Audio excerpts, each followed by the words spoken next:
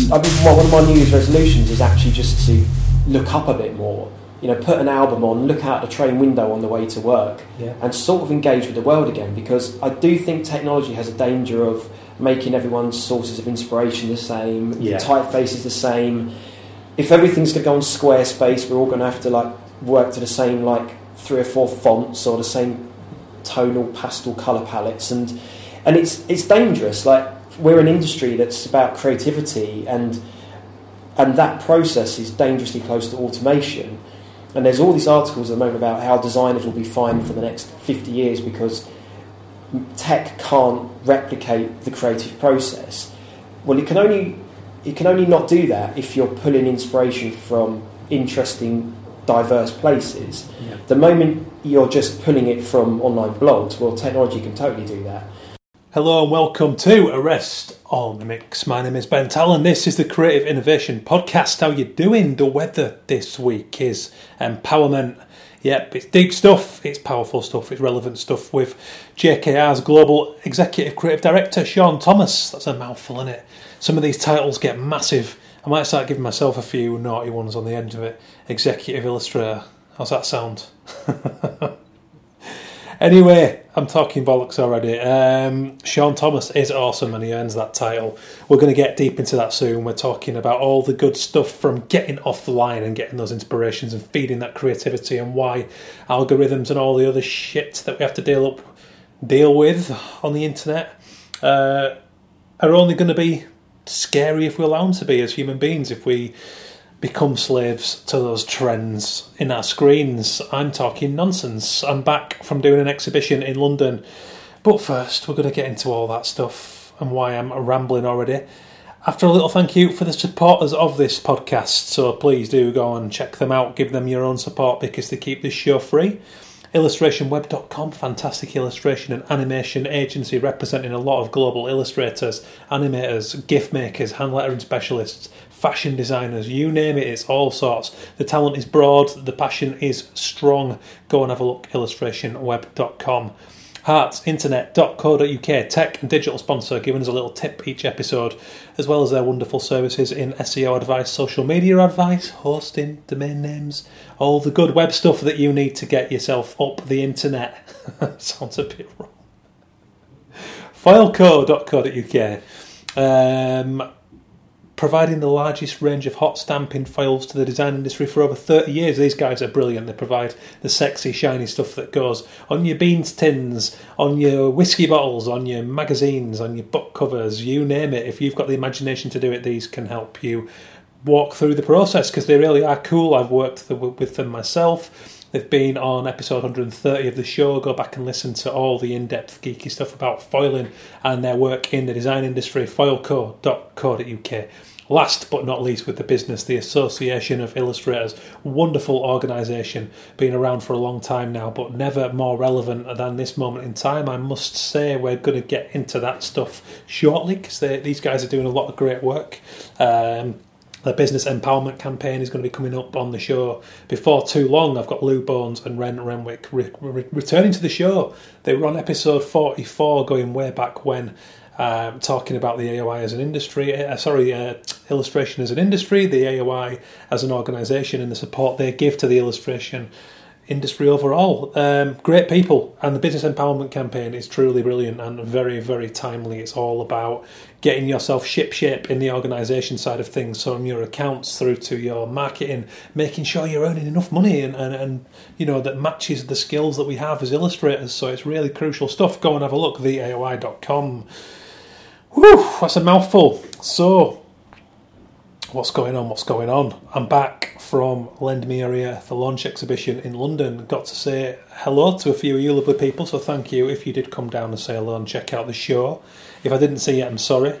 Might have missed you, popping out for brews, talking to people on the launch night. It was a wonderful, wholesome, positive experience, so I'm not going to rattle your ear for too long, but go and have a look, lendmeyourart.com. It's a long-standing collaboration of mine between myself, illustrator, and music photographer Andy Cotterill, a lovely fella, been working in the game for over 30 years, photographed you name them, Kanye, Damon Albarn, Stormzy, Skepta, Grace Jones, Florence, they're all in there. It's all going on. And Andy's got such a wonderful, empathetic, warm, human style of photography. Go back and listen to that episode. He gets deep into the stories behind each of these legends and who he's photographed and what it means to be on a level with the people that you're working with. It's a great episode. It's really worth your time. But just a big thank you to everyone involved. Thank you to Stance, the company who made the exhibition happen. They gave us a space in Covent Garden, right in the centre. They're a great brand. They support an amazing amount of community-based projects, doing workshops around their sock company, and it's just quite a refreshing way to run a business. Go and have a look. They're very, very cool and they support lots of cool people. I'm not including myself in that bracket. We just kind of managed to sneak under the radar a little bit there. But it was a wonderful experience, and what I do want to say about it is it's been a labour of love for us, and when you show that to the world, when you sort of put that heart on the outside, it's amazing what happens. The amount of doors that opened and the amount of people I got to talk to during that whole experience, completely unexpected, right through to the wonderfully expected, the people you want to catch up with. It was a beautiful thing, and I've come back feeling very, very inspired, very creatively turned on. And as much as putting an exhibition on is stressful and it's a ball ache and it reminds me why I don't do it for like 10 years in between, it was incredible. And I just, no matter what the format, exhibition, writing, podcasting, whatever it is, find a way to get those passions out there, because it really is amazing what happens when you share them with the world and the people it brings into that web. I was talking to Stephen Baycroft, a writer who used to share a studio near me in London when I was in Woolwich, and Stephen's the loveliest guy, and he has a habit of turning up at times in my life when he just hits up on something that's been floating around that subconscious of mine and articulates it in like one sentence in the most amazing way. And when I tried to say to him about these amazing chance encounters and these things that were going on, these doors opening, he just looked at me and did this little wink and kind of went, "It's the weave, you see." And that's exactly what I mean about Stephen, and all kinds of connections were going on. So there you have it. That's all I wanted to say on the matter, really. It's a real passion project, and we're hoping to announce the second exhibition coming up soon somewhere else in the UK. But my point was, just do it. Put that stuff out there on your sleeve in the way that works for you and your character, and it really is incredible what happens. I forgot to give a tip, didn't I, with heart. I'm going to go back to that now. I'm not going to edit it back in. I'm just going to tell you the digital tip. So today's guest, Sean Thomas, we're talking a big chunk of this podcast about the importance of not allowing our sphere of influences to be narrowed to the online, because that's dangerous, and that's when the likes of algorithms and AI can mimic what we're doing and we become redundant. We're going to get deeper into all that stuff. But I think that's a tip enough in its own right, is just to get organic, walk around, smell the air, see what people are doing, listen to what people are saying. It's so dangerous to walk around with, headphones on, listening to the same things, on our phones, looking at the same channels. Before we know it, we'll lose all the creativity that we're kind of looking for within that platform. And it's this self-fulfilling, kind of all-consuming danger, really. So without going too much deeper, listen to what Sean has to say about it in the episode, but that's the tip that I wanted to give you before going off track from Heart Internet. And that's why I wanted Sean on this episode today, because he's a big guest, and JKR Global are a big agency. But the thing that attracted me to Sean is when I learned about his work and the things he was doing talks about, it really rang true, the idea of getting messy, getting off the screen, feeding your mind with a whole range of influences. And I think as technology becomes more impressive and more useful, it also becomes more dangerous, and it can really swallow us up if we're not careful. I'm speaking to you on a day when I've been online, I've done my social media posting for the morning, the day, whatever, and I've scheduled the time to come back on and, see what's going on, see what replies are there, maybe make the next post. I'm trying to curate that a little bit better, because I noticed it becoming this subconscious habit where, okay, so here's an example. During the exhibition in London, I was down there all morning, emailing, social, promoting the show, talking to people who are going to be coming to the launch event, all the necessary stuff. And don't get me wrong, we have to do this stuff and it's really important. But I left that space and I found myself walking down a sunny street in Covent Garden going to get a sandwich, and without even realising it, I was on my fucking phone. for no real reason. Just habit. Instagram, Twitter, Facebook, reply to a WhatsApp, bumping into people like those dicks who walk down the street and almost take you out. And I got quite angry with myself, and it's taken the best part of a week to try to break that habit and get back into making my phone work for me and make those wonderful, useful platforms work for me. And if that's not feeding your creativity and just a tool within that creativity, then isn't it kind of frightening territory? I personally think it is. That's why I wanted to talk to Sean Thomas, because he articulates wonderfully why we have to get outside of that, why we have to experiment, and why creativity has to be original and about the way we see the world, the way we interpret the world. That's how I'm feeling today. The studio, I tidied it up yesterday and it's turning into a mess already because I'm kind of fired up having listened to this conversation with Sean, and I'm trying new techniques and I'm playing with new media again and keeping off the screen. When I need to use the screen, I'm kind of questioning myself and I'm going, okay, why are you going on here? What's the goal? How quickly can you get it done? And it's kind of cool because I've had a lot more time to just let my brain defrag and get rid of all that bollocks that whizzes around it when you've been on the internet. So without banging the drum too much, it's just some thoughts on that matter. That also feeds nicely into a talk I'm going to be doing in the next month or so, doing a talk with the Association of Illustrators, the Society of Authors, and it's about mental health and freelancing. So it's quite an exciting one. It's quite a pertinent one for somebody who writes and talks about this stuff quite a lot. And it's called Healthy Minds for Creatives. So like I mentioned, it's put on by the Society of Authors, the Association of Illustrators, and that's going to be going on July the 10th in Manchester, 2 till 4 p.m. at the Anthony Burgess Foundation, and tickets are available on Eventbrite. So go and take a look at those channels. Come along, say hello, come and listen to me rattle on about those, the kind of social trappings and the way it can kind of fill up your brain with all this needless tension and take you out of that creative sphere, and also just the classic pitfalls of spending too much time on your own, of the procrastination, the self-doubt, all of that good stuff that we're all pretty familiar with. So there you have it, that's coming up. It's chaired by Stuart Lucas, Mind in Greater Manchester, so it's going to be a good one. Also speaking along with Simon Brett, writer, blogger, and anti-stigma campaigner Lucy Nicole. So get down, it's going to be a good one. I'm excited about it. So I've talked about me long enough. I've talked about all the stuff. Like I say, keep up on the AY at the minute. They're doing a lot of good stuff, including this talk. They're doing the business empowerment campaign. It's a good time to become a member. They really, really are a cool organisation. And I've got that podcast in the bag, so that's coming up.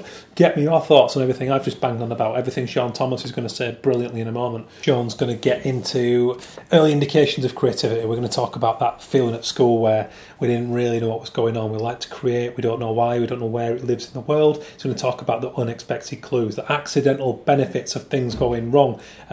He's going to get into naive stupidity and energy. Basically, if you've got the energy and there's that naive stupidity where you do not stop and you want to open those doors, it's amazing how you can make money in this industry through creativity. And talk about the dangers of over-reliance on the same process like I just discussed in depth, maybe in too much depth for the intro. Forgive me, I'm knackered.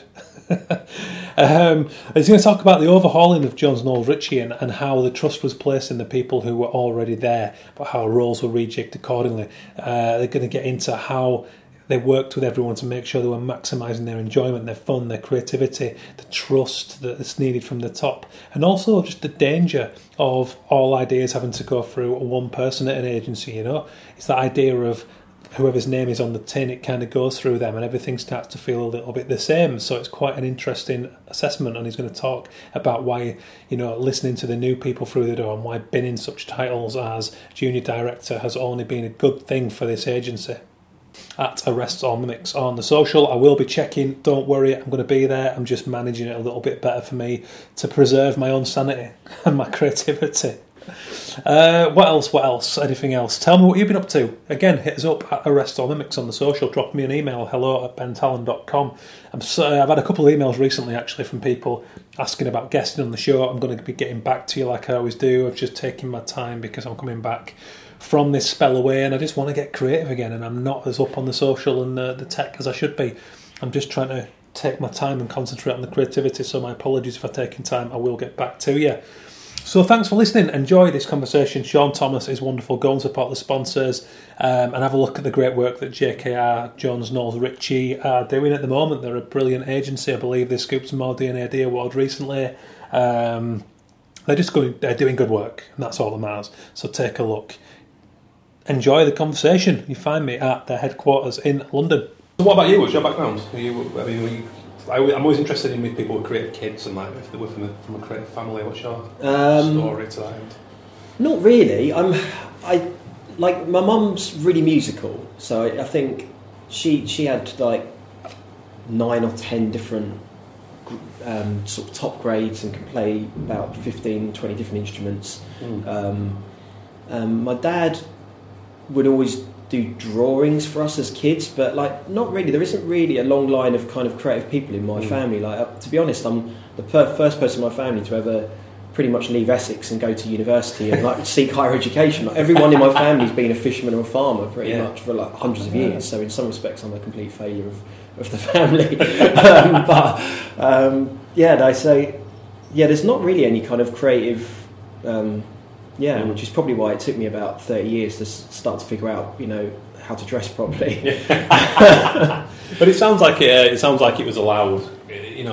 That's that. I find that's the difference. It's not, there's a lot of people who say no, not really a lineage of any kind, but it was either encouraged or simply allowed. And sometimes that's enough because a lot of kids are just that creative. Absolutely, yeah. I think my family. Well, I remember like my mum having a go at one of my teachers when I was quite young at school because that I wasn't allowed to do any drawing in the class and I always had to be doing maths, and she was like, well, if he wants to do some drawing, why can't he do some drawing, or something along those lines. That stuck with me quite young. I don't know, it's funny really how you end up where you are really. I think you end up where you are because of like just moments in your life with individuals where these little freak sliding doors-esque moments happen to you, and you end up taking one life path. And I've often wondered like what would have happened if other stuff. I've got about 6 or 7 moments in my life I look back on and I think I just wouldn't be here if 3 or 4 of those things hadn't happened. It's sort of interesting how that happens. It is a fascinating train of thought, isn't it? I've had the very same thing. I always cite certain accidental mentors, be it a tutor or just an adult who said something that stuck, and it is interesting to think if that hadn't happened, where would you end up? Yeah, absolutely. Yeah. So what about? Did you study? Was there a point when you kind of thought, this is what I like to do, and I'm going to, I want to find out where this fits in the world? Yeah, I guess I kind of got into quite an academic school. I got into a grammar school in my hometown, and I actually struggled with it quite a bit because I just wasn't very good at like science and maths, and those schools are really, that's what they're about.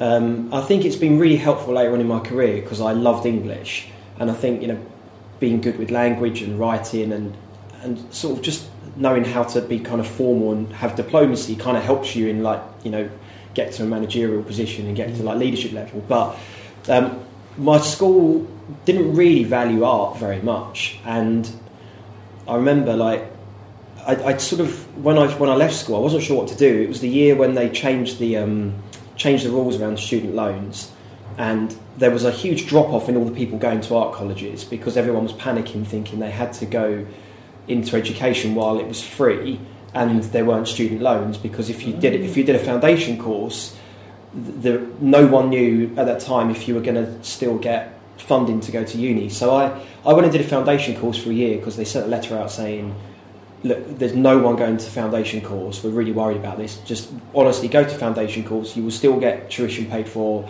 at the end of that year, just go and do it. And then so I went and did it, and then we all got a letter 6 months in going, actually you're not going to get your tuition paid for, which I kept that letter. But it was really good though, because if I had just gone and done English or something at university, I don't know what I would have done now. I would never have fallen into this. I wanted to do art, but I didn't really have the guts to do it at the time. I didn't understand how people made a living out of it. I couldn't see a way to a career, and I tried fine art school and I hated what I produced. I couldn't look at any of it, and then I went to college and I did some graphic design, and I did that usual thing of becoming obsessed with Radiohead album covers and Ray Gun magazine and the usual kind of student path, and I loved all of that. And then at Christmas, I think our tutor just that told us that they were shutting all the arts funding down to the college, and when we came back after Christmas, there wouldn't be any tutors. Oh, wow. So in January, I think me and about 4 friends had a choice, and we all kind of just clubbed together and sat ourselves briefs. And one of the teachers very kindly just came in on Mondays and just looked at our work. So we just kind of carried on going, and he told us how to apply. And I got into a university, and he was like, why didn't you go for that one? And I was like, well, I did get into that. I did get into Norwich, but I just thought this other one was better because the gigs look really good. And he was like, you're an idiot. That's a really good university. Go to that university. So I ended up sort of drifting into... And I think even in the second year at Norwich, I don't really think I knew I wanted to be a designer. I think I still was thinking I'm an animator, I'm a photographer. And it was just a brief we had one day with one of the teachers called Ray Gregory at the time, who's in Smile of the Mind and is retired now, and he's and something clicked, that bug of like, I did a poster, and it was almost the thing I loved about comedy, where there's like a bit of a setup and then a payoff, and you're like, oh, that's interesting. I kind of enjoyed that, and I seemed quite good at that. And after that, I think I knew that I can see a way to make money out of that.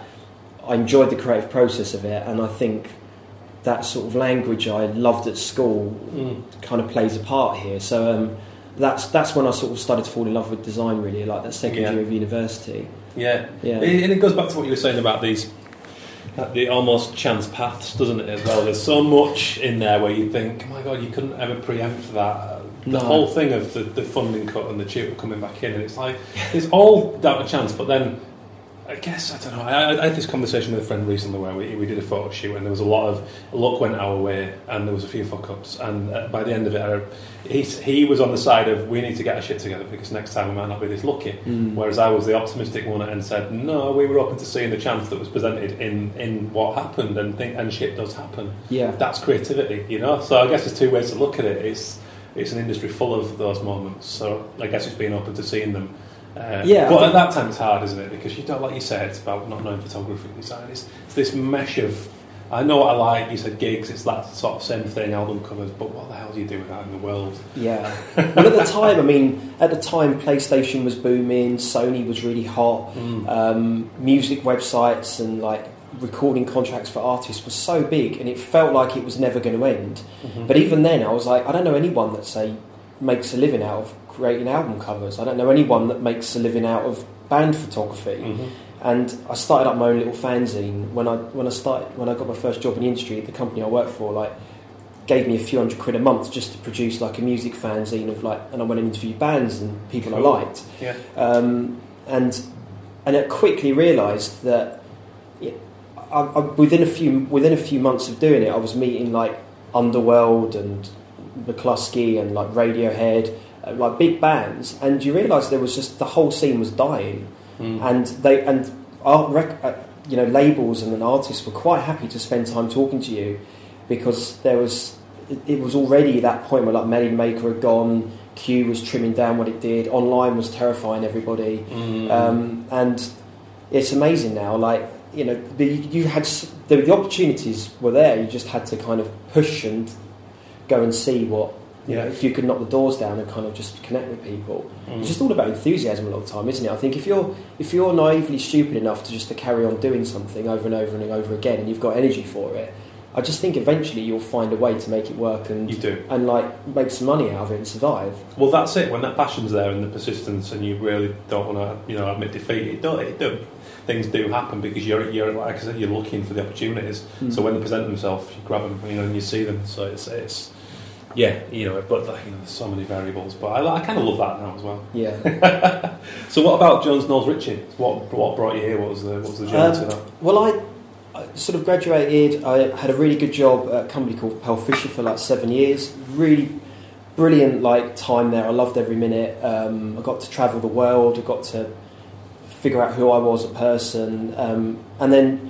The people I worked with there at the time have gone on to set up B&B Studio, Here Design, Magpie, Midday, Horse, countless others, Buddy. I mean, it was a really rich bunch of designers, and I learned so much. And I didn't know how to follow that up but I knew that after 7 years I just had to see what else was out there. Yeah. So I went to somewhere else, and I learned some other lessons at that place, because I had a terrible experience in my second agency, and it wasn't a lot of fun. But I met nice people. I learned a lot about myself, and that I knew I needed to move on. I didn't know how, so I just jumped into freelance for about 6 months, I guess, and I sort of realised that freelance just didn't suit me as a person. I need people around me. I like sparking off of people more, and I looked at my work and I felt like it was going backwards. I was starting to kind of rely on the same 3 routes for every project, because I didn't really know how to kind of expand like what I was doing. So I came into JKR, and I met Ian, who's the R of JKR, and something about him was really interesting. I thought I could learn off this guy, because I'd learned off a lot of really creative people, and Ian's really creative but in a different way. Like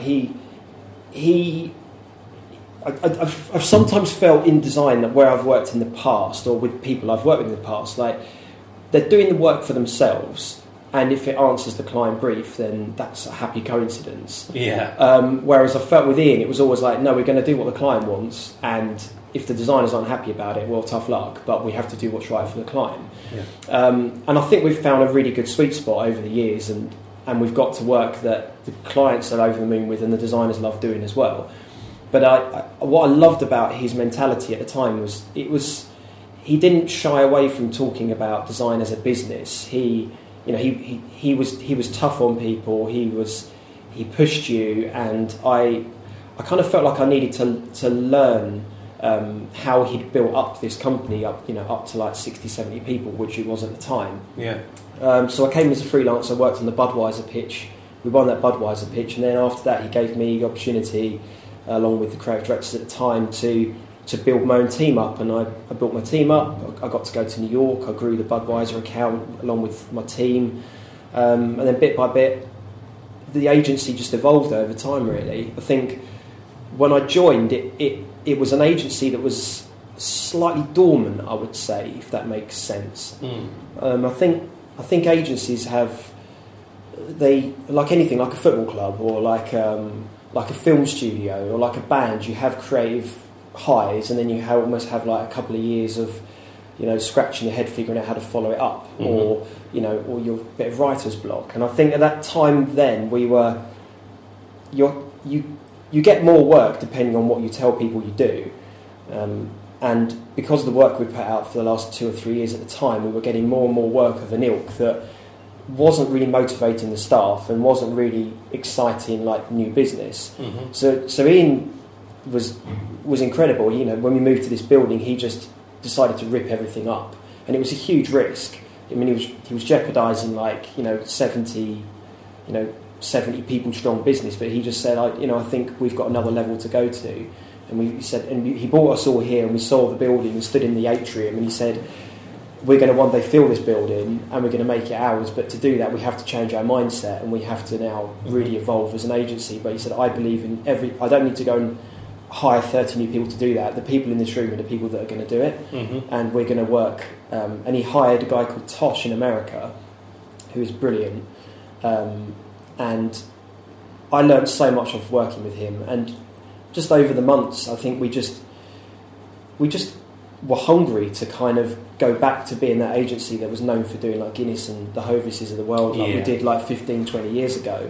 And then once everyone had that sort of hunger back again, and it I don't know, it's like it's like releasing a dam. It just all pours out, and I look back on the last 4 or 5 years, and it's been incredible. Like the energy we've expelled, and like the work and the effort people have put into the place. It's been brilliant. Well, that change is scary, but really exhilarating, and if it's positive change, and when the level of trust, as you said there, to believe in those 30 people and not go, well, we're going to have a revamp, so we'll get a lot of new people in. It's like that's got to be a great rocket up your ass, for want of a better phrase.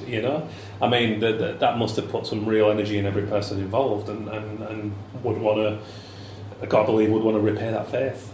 Well, totally. I think Ian talks about the moment that this company changed, and was down to him for two reasons. One, he had the vision to understand it needed to change and listen to the people around him that were telling him it needed to change.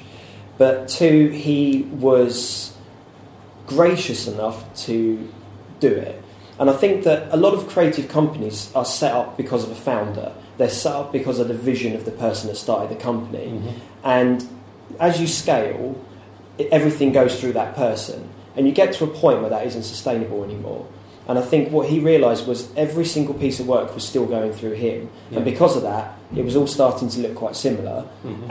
And he was also stopping, clients getting work quicker. Yeah. He was stopping people's progression.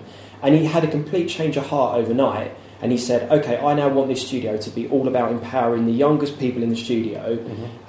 and almost we learn from them. Yeah. And from day one out of college, we killed the title junior designer.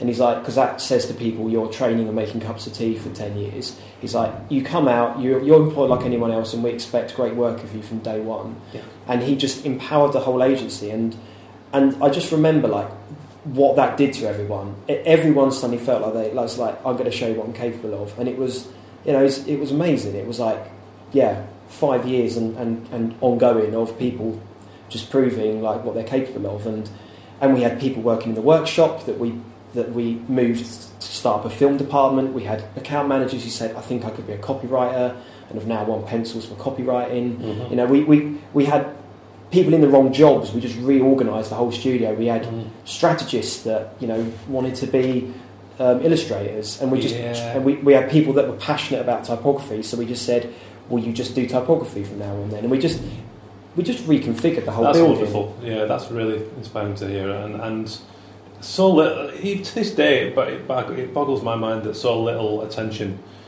in so many places is given to what people are interested in and what they're doing anyway and what they enjoy. Yeah, it's crazy to me that there's not more prominence given to that. But I've been lucky enough to interview a number of great agencies on this show, and that is something that's common in all of the ones that are killing it. Is that the people at the top want to learn from what the young people now. Yeah. And that's, it takes humility to do that. But like Turner Duckworth, they were a great example. Mm-hmm. Bruce Duckworth was like, I don't know, you have to go and ask my staff. They're the ones running the show. They're the ones who know what's going on now. Absolutely. I just kind of help run the ship, And I was like, okay, that's great to hear. Yeah. That's not an ego thing. That's getting that times change and you need to stay with it. Totally, yeah. And that's really cool.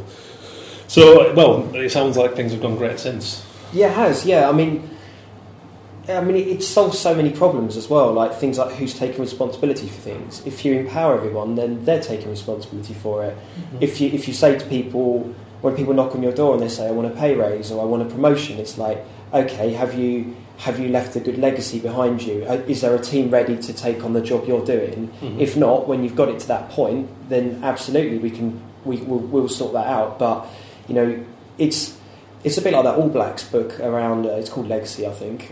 It's around like passing on the mantra of the team, so you're leaving it in a better state for the next generation. Right. Okay. Ian's always vocally talked about, I will one day retire from this business.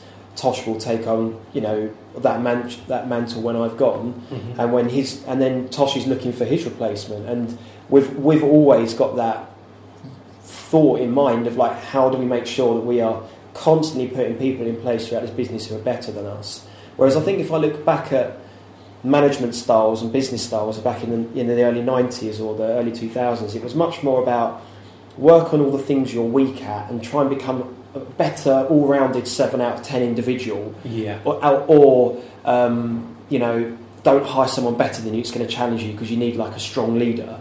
And I just think actually now the whole of leadership training and thinking has gone the other way, and it's much more about, well, actually empower people to do great work and work on what you're really, really good at and excel at those 3 or 4 things. Yeah. And if you're terrible at these 2 things, then don't try and figure out how to do your timesheets very well or whatever. Well, it is. I had it described recently as something that keeps coming up, circle of competence, and it's about not being afraid to go and explore and try new things, but at the same time admitting that if your nature is going against something, that it's going to take you a lot longer to get there than it is the person who's geared up for that. So why not let that be? Yeah. And like you say, go for your thing. It's no good me. Everything I do, this podcast, writing, illustrating, is ramshackle and rough. But I learned that that's very natural of me, and to just run with that and turn that up to 10. And it's worked. If I'm going to try and be polished and tidy, forget about it. It took me 30 years to learn how to be very average at that. Totally. Well, one thing that I've realised about myself is that I don't really know how to make things look good. And that sounds like a ridiculously weird thing to say as someone that's like running a global business. But I defer to other people's judgment on aesthetic. I'm terrible at like choosing the good haircut or like figuring out what colours go with what. But I've realised I'm a good judge of what's right for a brand, or who's right to work on a project, or when you need to engage that person, or is it the right time to talk to a client. But I will defer all matters of aesthetics and typography to most other people in the business, because I'm like, you're better at those things than I am. But isn't that the art of being whether it's, I mean, in your case, an ECD or an art director? That's what it is, isn't it? And it's like you say, it's almost, there's a bit of ego if you're going to start trying to do everything, and it's kind of foolish, because you're in a great place where you probably get to work with loads of talented, amazing people and bounce off them. Absolutely, yeah. You know, it was Rob O'Connor from Style Rouge who said to me, you know, he's just, I don't really know what I do as an art director. I do. He was tongue in cheek, but he was like, everyone else is doing the work, but I have to steer it and bring it together and make it gel for them brands, which is an art in its own right, really. Yeah. Was that, so when you got the opportunity then, when all this happened, was that something that you immediately felt a lot better about and thought, okay, you mentioned about the going to the States, and then was that something where I thought, okay, I'm not going to look back from this? Or did it click, so to speak, the role as creative director? Yeah, I think I found the design director role exhausting. It's a really tough gig, because the design director role here is actually quite hands-off. Like, the designers only really get on a computer to pull together a point of view, to put together a coherent argument, steer the designers. They're almost running their own little mini studios, and they do some designing, but not a huge amount. So but you're kind of stuck between you're close enough to the work that you haven't quite got that objective viewpoint. And I think the design director gig is a tough one, because you're just in that middle ground. The creative director role just gives you that extra distance, which means you can just look at a work quite objectively and see it for what it is. Whereas I think when you're that little bit close to it on a daily basis, it's harder. It is why you need creative directors in businesses. I think just you need someone to walk past and go, "Are you aware that's illegible?" Because when you're working on it, you know, you might not spot it for like you've been working it. I mean, I used to do loads of spirits design at my last agency, and that is such a rabbit hole of design to go down sometimes, that you'll be working on this label for hours at a time, crafting this thing, and you'll think it's amazing, and you'll print it out actual size, and you're like, oh, what a waste of a day. Like, what was I thinking? Yeah. I think so. I found the creative director role really natural, actually. I've really enjoyed that level of being a bit more removed, and also I've always been more interested in like empowering people.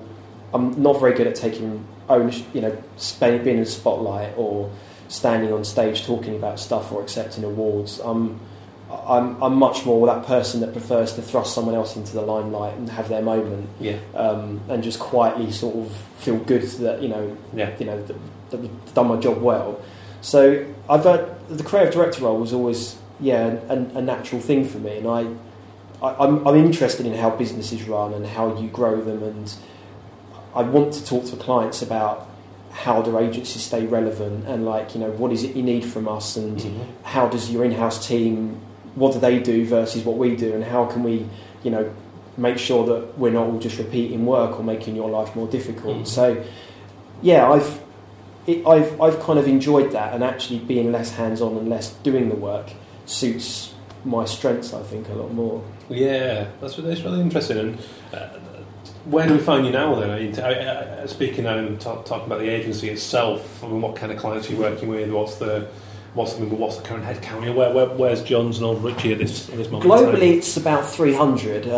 New York and London are by far the two biggest. Like, New York's about 80, 90, I think, and we're about 150, which sounds quite scary on paper. 150, I think, to some people. You're like, oh, that's a big agency, and in the grand scheme of like the amount of like smaller startups and things, it probably is, but it's never felt like a big agency to me. Like I still know everyone's names. I know what most people get up to at the weekend. It's quite a close. Yeah. It's quite a close bunch. Like I think when you start to get to like 200 plus, I imagine that gets harder. But it still feels people stay here for a long while as well. So it's got a good like tight feeling about the place. But globally, 300. I think we've expanded out into like other different disciplines in the last couple of years. So we were mainly known for our packaging and our strategic consultancy work until about 5 years ago. But we started doing more like brand ecosystems, guidelines, online assets. We've got a really good like structural form team. We've got a brilliant like award-winning film and motion and copywriting team that I think are going to be the main area of the business that are going to probably grow in the next 3 or 4 years. Because like they're just turning away work. There's so much of it coming in. And I think what we've hit upon is an interesting business model where we love the big brands, but for talent and for freshness and innovation, I think you need to work with the small guys as well. So we only work with big brands and small brands. We don't tend to work with those brands that are sort of in between the two. Our biggest clients are like Budweiser, Stella, M&M's, Dunkin', Burger King. So we work with a lot of guys who, over the years, have shown they value good creativity. And it's funny when you talk to people about big brands, there's this perception with designers sometimes that you can't do creative stuff for big brands, and I've never understood that, because if you look at what wins the most D&ADs and Cannes and whatever and Clio's every year, it's always your Burger Kings, your Maltesers, your McDonald's. Like they're the ones that value it almost more than anyone, because they've got to keep being creative and stay relevant to people. Otherwise, they get forgotten. They kind of just get on a decline to nothing, really. Yeah. And then we work with a lot of smaller guys, because I think the lessons you learn with those guys are also fascinating, because you can, like with brands like Hippies and the Gut Stuff and Ugly, we created those brands with the leader of the brand like in a matter of weeks, really. The Gut Stuff was a sort of 2-week sprint to get to a purpose and a first stage of work, and the client, because we knew the client, you could tell straight away when I saw that first route, they're going to love this, because they're two cheeky northern girls who absolutely love tackling taboos. So I'm like, the more controversial we can make that, the more they'll be happy with it. And it will be my guess that the one feeds the other. So you do an amazing job on a brand of that size, and it catches the eye of whatever role in, let's say, a McDonald's or a totally.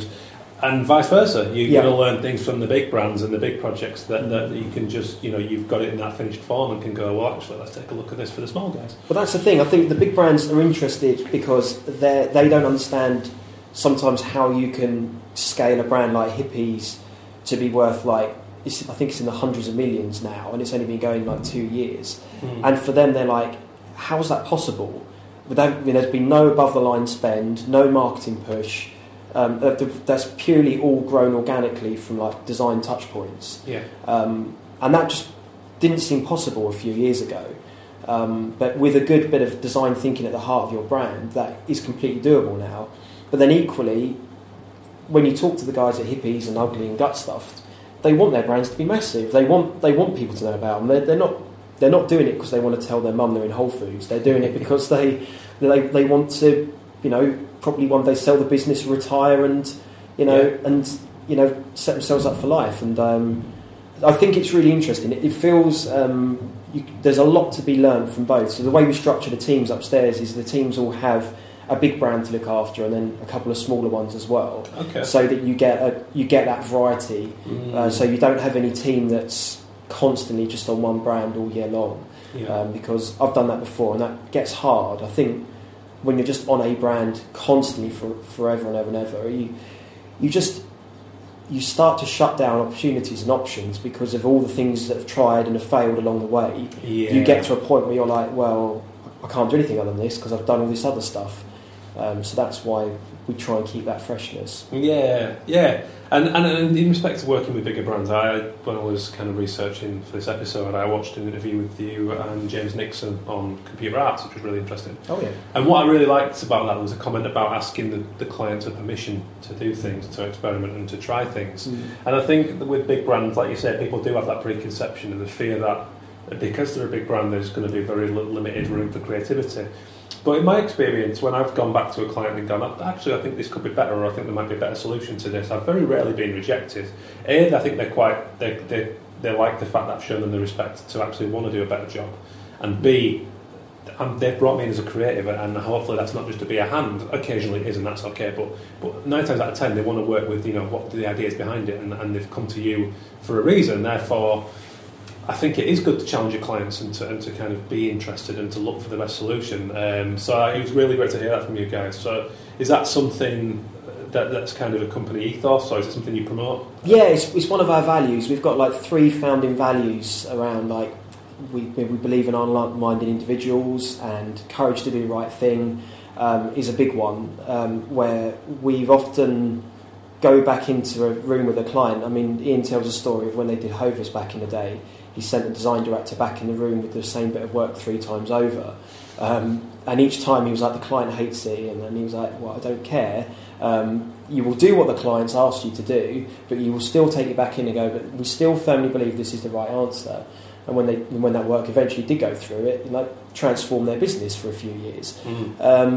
And we had a similar journey on Budweiser where research, I think, research is it's still incredibly important, but it doesn't play the dominant role now, I don't think, that it did 5-6 years ago, where you almost couldn't do anything on a brand unless you researched it for a year. I think big brands have realised that they can't afford to just have something in testing for that amount of time. Otherwise, the hippies of the world are going to just take all their dinner money. So they're So I think things have got a lot more nimble, and I definitely think that's become a big thing here, where we'd never bully a client or be aggressive with them and say, look, we know more about this than you. You have to buy this. But I think what we've got a lot better at is explaining to clients why we are suggesting this is the right thing. Yes. So, like for example, on that the Beans High and Selfridges 50 limited edition tins job we did, the client came to us and they were the ones that were savvy enough to realise there was an opportunity to celebrate the anniversary of the slogan. It was just the way in which they wanted to do it. We were like, we just don't think you're going to get a lot of traction with this. Like, you might get an inching campaign, but you're not going to. No one in the public's going to see it, and if no one in the public's going to see it, then what's the point? Yeah. So that's when we said, well, can we go to Selfridges and talk to them about, the idea and see if they're interested? And we think that because you've worked with them before and because it's such a mainstream brand, Selfridges might be interested in it because there's something quite weird about a huge mainstream brand that charges 39p for a tin of beans being in your window for a month. And the client was like, okay, well, let's see what they say, and it was incredibly successful and did really well. But I think it was all very much about us explaining to them why that was the right thing for the brand to do and taking them on that journey. I think one thing designers don't do that advertising agencies do so well is they just give you a good narrative. And I think so many designers know why they've done stuff in their head, but they don't put it down on paper. They don't explain to people why they've made these decisions. They just think it's, well, a client's going to totally understand that. But you're talking to people that don't live in your world, and they don't see why you've put that ligature in something, or how that connects back to the brand, or why it's going to evoke a memory from that 70s ad campaign that you're trying to bring back. I think that's one thing we've worked really hard on, putting that work in a narrative and explaining to clients, we think this is right because. And since we've done that, that's changed the quality of the work we get out, I think, immensely. Well, that's it. And then, like you say, subservience is dangerous if it's just for fear of upsetting someone.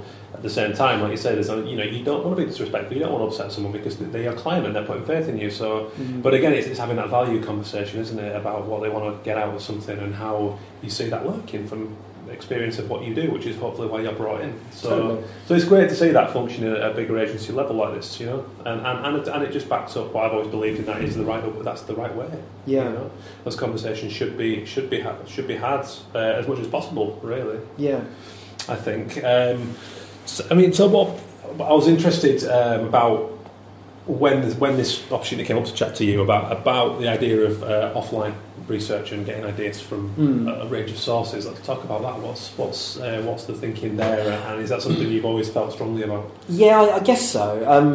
I'm bad at it myself. Like, I do resort to looking at my phone far more than I should do, but I do think in the next few years, like, there'll be a backlash against the amount we spend on like technology. I think that it's handy. It's brilliant for so many things, but I think it limits creativity.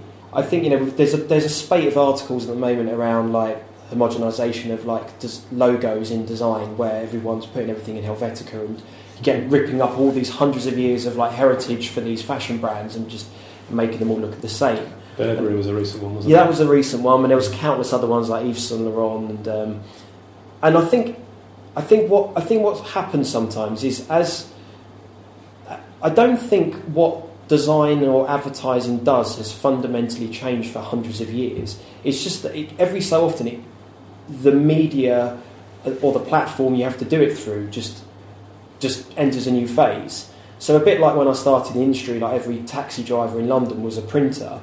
And then everything moved on to computers, and then everything's now moving on to mobile. It's just a different platform, but what you're still doing is the same. And what I've noticed a lot is a lot of the younger guys who were brought up before there were libraries in like the studios. When they join the agency, they all go to the same 3 blogs to get all of their inspiration. Mm-hmm. And what that results in is, like, for an agency that says, we believe in making your brand individual and charismatic, that often results in a lot of mood boards that, for me, look quite interchangeable. Yeah. So what I often have to say to people is, like, okay, you've got to create a tension between, like, yes, your brand can be, like, bold and powerful, but what's the quirk within it? What's the thing? Because just extruding the type and making it look dynamic isn't enough. Yeah. Hundreds of people have done that. It's a bit...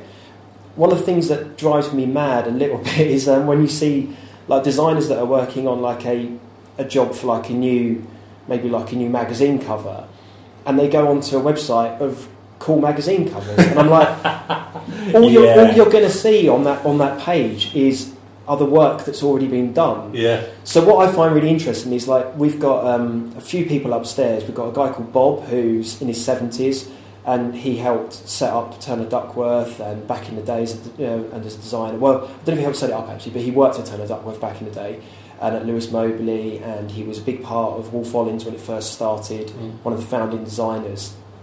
And we've got John Yules as well, who's my creative director when I started work here, but he's actually kind of gone back to just designing again, really. And what's amazing about those guys is they just don't start with the computer as a reference point. They will just pull something out of the air from like an album cover, or I was thinking about that photographer from the 70s, or they will walk around the Tate.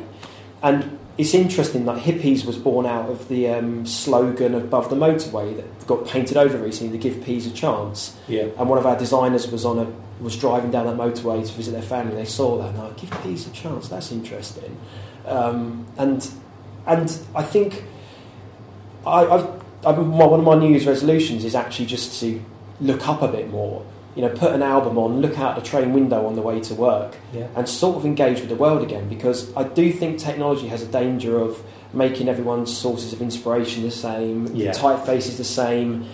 If everything's going to go on Squarespace, we're all going to have to like work to the same like 3 or 4 fonts or the same tonal pastel colour palettes, and it's dangerous. Like, we're an industry that's about creativity, and that process is dangerously close to automation. And there's all these articles at the moment about how designers will be fined for the next 50 years because tech can't replicate the creative process. Well, it can only not do that if you're pulling inspiration from interesting diverse places. Yeah. The moment you're just pulling it from online blogs, well, technology can totally do that. So, yeah, for me, that's where I get more passionate about the designers. Is like, get out of the building, walk around a supermarket and see what's going on in the trends. True. Go to a gallery. Like the amount of people that in the past where I've worked, when you give them a brief, and the first thing they do is like go online, like, right, chocolate bars, and they're like, why don't you just go to a shop and see what's being sold in the market? Like, look at like the way your brand is being sold, who's engaging with it, people buying it. Like, you need to look at the real world, not a screen version of it. Well, it's true, because creativity by its very nature is I mean, maybe its most fundamental point is how we respond to the world around us, and how that is, what form that comes out in, depending on what we're doing. So if you've got this beautiful, unique set of, whole journey, everything you've seen, everyone you've met, where you're from, all those things, if you're just going to funnel that into, like you say, the same thing that everyone else is going on, there's only so much you can use of that. Whereas, as you say, if you're walking around a supermarket, or you've heard that person on the bus who's ranting at someone or whatever, you're applying that to a unique situation, so you've got double uniqueness. That doesn't really make sense, but you know what I mean. It's like, that's why looking up is so crucial, because if we're all looking at the same platforms and all taking inspiration from the same things, that's going to be reflected, of course it is, in the finished outcome. It was I had Dave Sedgwick, who's in the same studios as me, that goes under Studio DPD, on the show, and he lectures a day a week, and he gets a little frustrated with that, with everyone. He's at a brief, and he said every single student jumps straight on Pinterest, and it's like, come on, like. And he said he's caught one of them typing in on Google how to have an idea. Wow. Which, it's like, I mean, again, it's not. I get frustrated when some of the older guys tend to bash on technology and kind of go, it's not that at all. Again, but you have to make it work for you. It has to be a tool, doesn't it? Yeah, totally. Yeah, that is it. That is exactly it. It is just it is a tool. It's a temporary media. It's like we will move on from these things. It's like 10 years ago, everything was an MP3. Every CDs are dead. It's all about MP3s. But then MP3s moved to SoundCloud, and everyone was like, right, now it's all about SoundCloud and Last FM. And now it's all about Spotify. Yeah. Somebody will come along and figure out how to do Spotify better in 3 or 4 years' time. Possible. And those are just delivery methods of something you enjoy, which is music. Yeah. And I just think that it's the same for like sources of inspiration for me. Like you will get more from just walking around, looking at people's colour combinations of clothes. Where was I yesterday? I just saw something, and there was a poster in the background of something from like the 1970s, and I just thought that's the most contemporary looking thing I've seen in months. And it all goes full circle, these trends. Of course. But it's fascinating. I think like technology can be wonderful, but it can also be a limiter. When I was reading about HMV closing over Christmas, well, I know it's not official yet, but it looks like it's going that way. I was thinking, I've over the last 3 years, definitely started my influence. The new music I listen to has definitely constricted, and I think that's because I just don't buy physical CDs as much as I used to. I kept buying them until 2 years ago, but then I did get to the point where I was like, I've got a house full of junk here. I don't need this stuff. I can just listen to it on Spotify. But what I miss is that person that when you go in a record shop would say, what are you into? And I'd be like, Slater Kinney and I don't know, Hot Chip. And they're like, okay, well then you really like The Knife or whatever. Yeah. And I don't think tech has figured out how to do that. So Amazon and Spotify are great if you go on there knowing what you already want. But if you go on there and you're like, I just fancy a good book, or like, who do I get into today? They're not very good for that. Yeah. And I think that's the drawback with technology at the moment. It's a great place to conveniently get to something fast, but the internet should open up more and more countless inspiration. But the reality of it is, I don't know if it does. Yeah.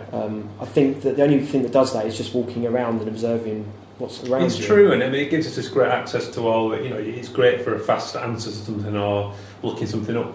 And it is a great, it can be a time saver these days. But like I say, ultimately, it's the person behind the idea, and those beautiful moments you get when it's least expected, because that's what it is. I found this recently. I was in China of all places and project, and I just thought, I'm not going to do any writing. I'm not going to do any personal work, I'm just going to switch off and enjoy being in this new, exciting new place.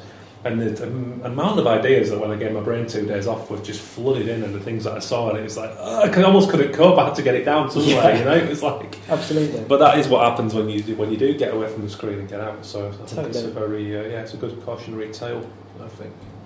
So what's going on now? What's happening moving forward? Is loads really. I mean, it was a huge year for us last year.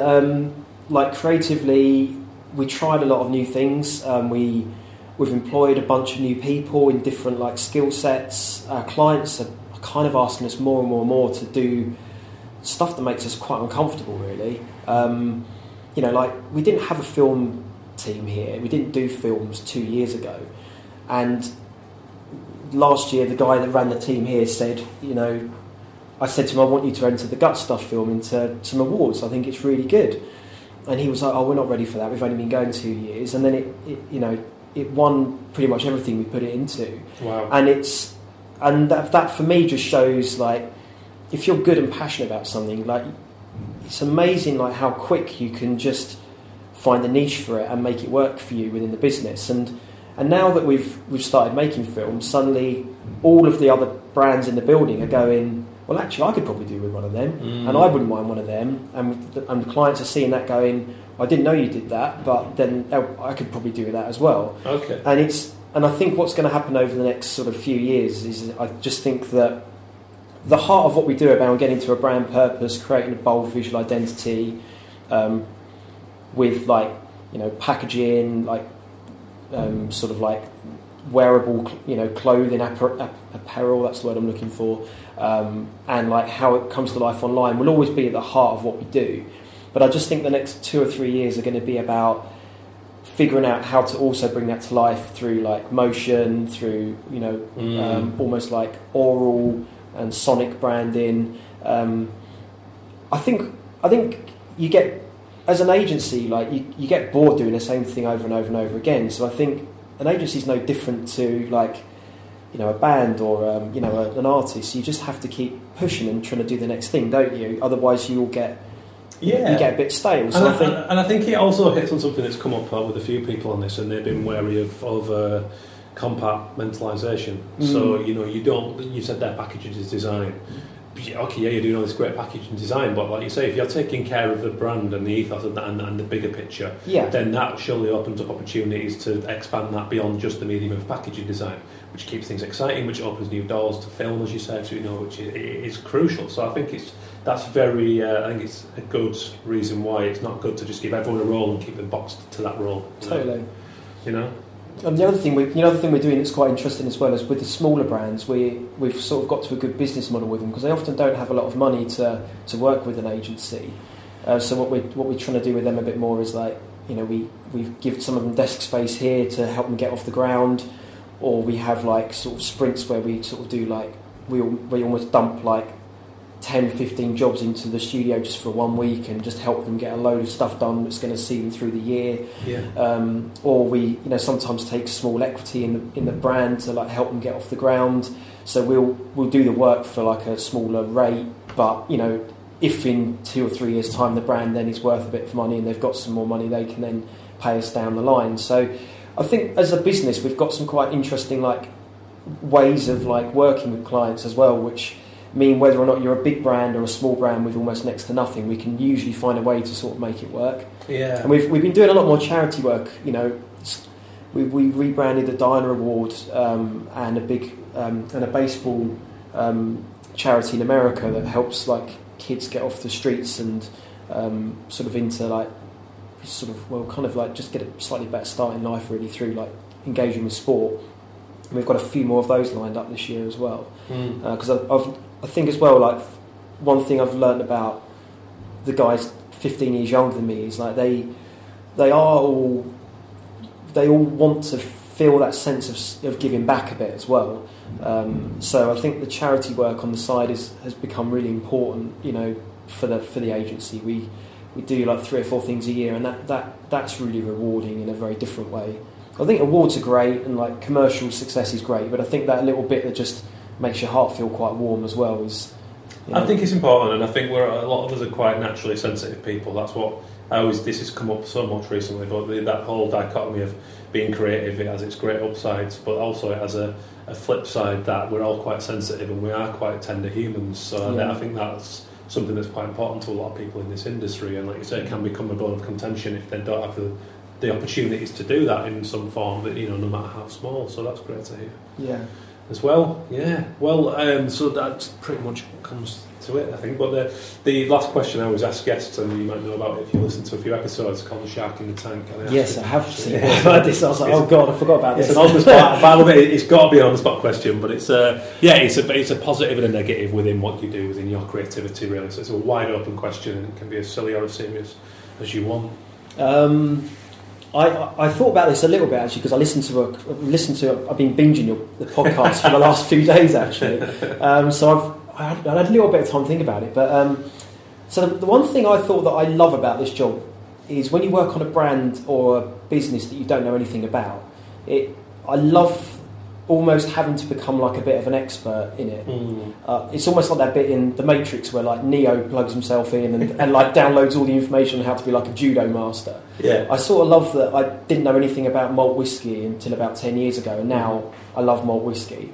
Or I like that I didn't know anything about gut health until a few months ago, and now I'm like a bit more conscious around what I'm eating because of working with the gut stuff. It's like I love that about this job, that you do get to like learn and find out about some really interesting stuff doing this job, and I think it kind of keeps you, I don't know, culturally engaged and relevant, I think, as well. It's just, I love that sort of sponge like feeling of absorbing new stuff.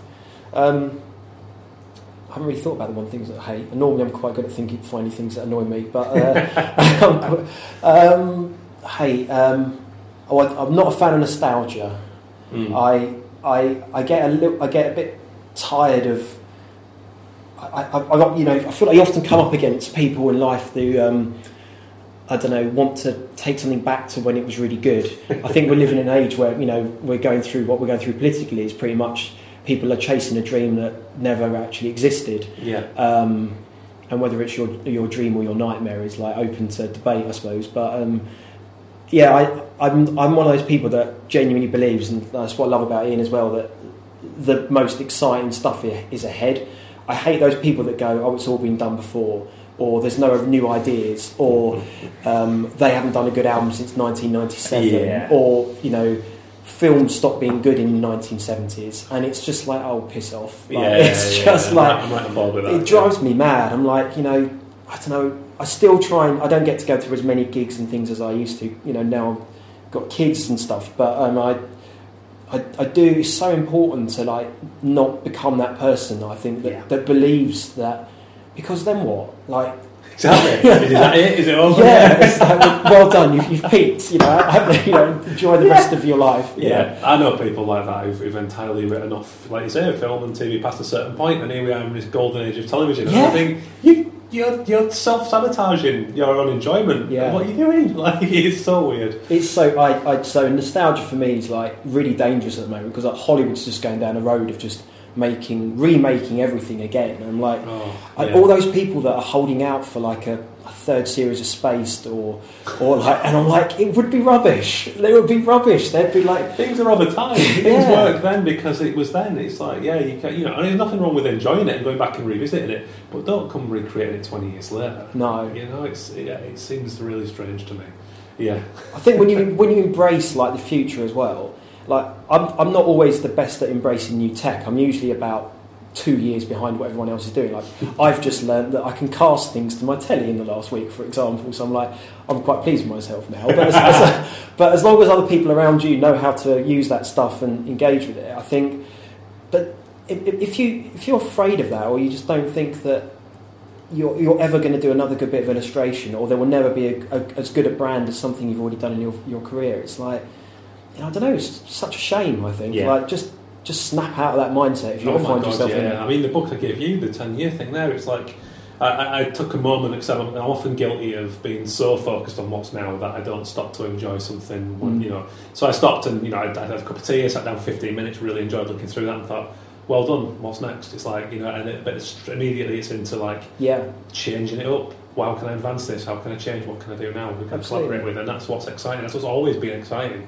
So like you say, if I'm always, harking back to stuff from 10 years ago, I forget about it. I've become irrelevant. Yeah, exactly. So when I first moved to London, when I moved into a studio, I was directly opposite a lady who was studying product design, and she got a studio because she was doing her own line of 3D printing on the side. I mean, I walked in and there's 4 3D printers going, and I'd never seen one in action. Head fell off. It was like, oh my god, this is amazing. Like, tell me about everything. And it only took a matter of time before we were collaborating, and I was painting directly onto these 3D prints we'd done. It's just, it's exciting. You've got to be there with what's new. Absolutely, yeah. So yeah, well, that's been fantastic, and thank you so much. Well, thank you very much for asking me. It's been an honour. No, it's my pleasure. Thank you very much to Sean Thomas for taking the time among his busy schedule as Executive Creative Director at Jones & Knowles Ritchie to talk to little old me. It means a lot. I love it. I love doing this podcast, so thank you for listening also. Get us your feedback, please, at Arrest or Mimics on the social media. What's going on? Get in touch. Let us know if you want to be on the show. Give us a shout. Let me know who you want to hear from. Please do. These recommendations are very valuable. It might seem with a big archive to this show that I know what's going on and who needs to be spoken to, but chances are I've missed out on what's hot by the time it's happened. It's usually the way, so I need you guys to let me know. Coming up, we've got Cam and Mason from Playground talking about outdoor spaces, creativity across many different disciplines. We've got Kevin House coming up talking well-being. That's a good one. Dominique Byron, illustrator, got the AUI coming up talking about their business empowerment campaign. Thank you to the sponsors. As I mentioned, Association of Illustrators, illustrationweb.com, heartinternet.co.uk, fileco.co.uk. These guys keep this show free, so please do go and support them and check out the great work they're doing. I don't pick any old Tom, Dick or Harry. It's got to be somebody relevant to you guys, so I appreciate you listening. So that's about it. It's all going on. Have a good week. Chat soon.